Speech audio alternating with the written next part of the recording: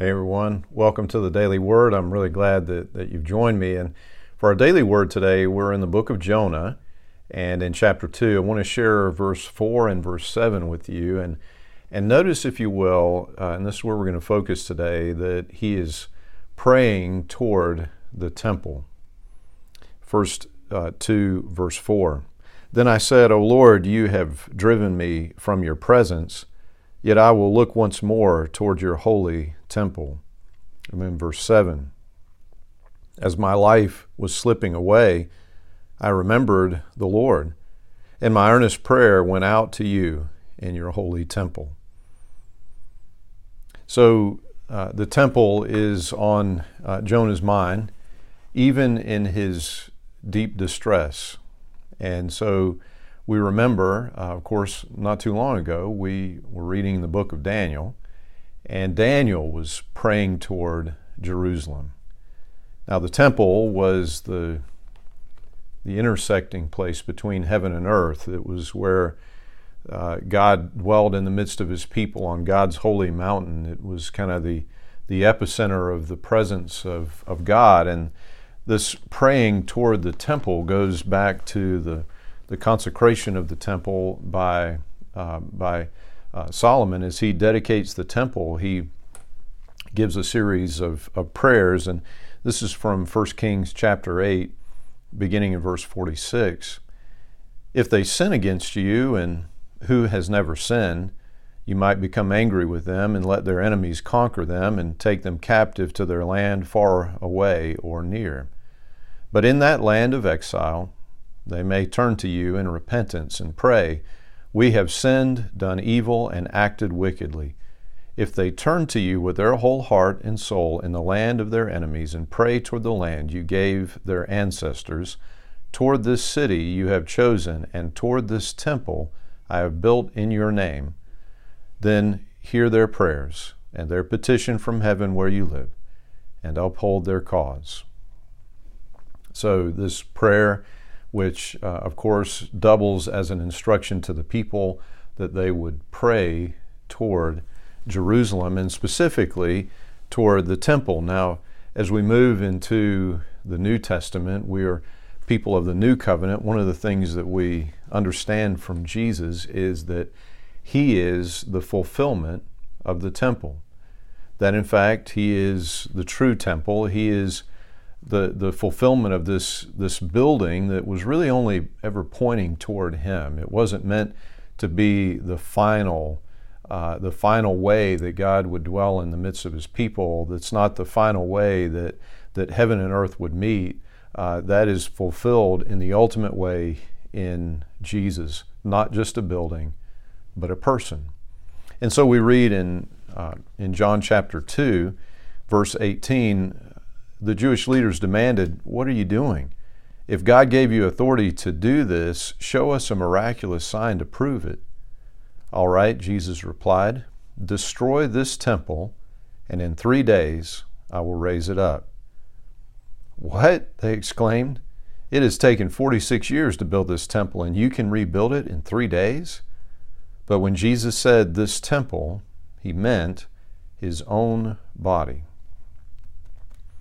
And so we don't pray toward Jerusalem. We don't pray toward what was the temple. We pray in the name of Jesus. This is the instruction that Jesus gave us. And so as we look just a bit further into the Gospel of John in chapter 14, beginning in verse 13, you can ask for anything in my name, and I will do it, so that the Son can bring glory to the Father. Yes, ask me for anything in my name, and I will do it. Also in chapter 16, verses 23 and 24. At that time, you won't need to ask me for anything. I tell you the truth, you will ask the Father directly, and he will grant your request because you use my name. You haven't done this before. Ask using my name, and you will receive, and you will have abundant joy.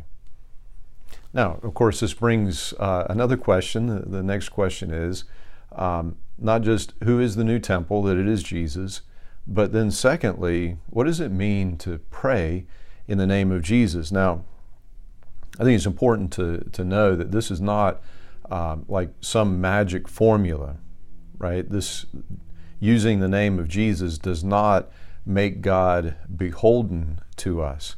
It's not that we use that word, that name, and then God has to do whatever we say in Jesus' name. To pray in Jesus' name is not just to use a word. It is to pray as someone who belongs to Jesus Christ, as someone who is a representative of Christ, as a person who is involved in His work, His mission, in the same Spirit, capital S Spirit, the Holy Spirit, in which Christ did His work.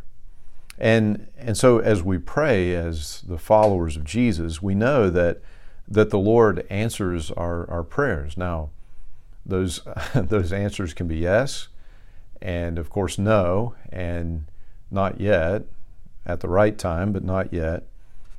And of course we know as we're praying as followers of Jesus that God will not violate His will or His character in answering our prayers. But what I want to call your attention to is the absolute thrill of knowing that we could bring glory to God and joy to ourselves by praying in the name of Jesus. That is, by focusing our prayers, our hearts, on His mission, on what He is doing and what He has called us to do and to be as a part of His mission of salvation. If we are praying for the fulfillment of the mission of Christ in our lives and through our lives, then we are bringing glory to God, and we will see His work, we will see His power, and this will bring us, He says, abundant joy.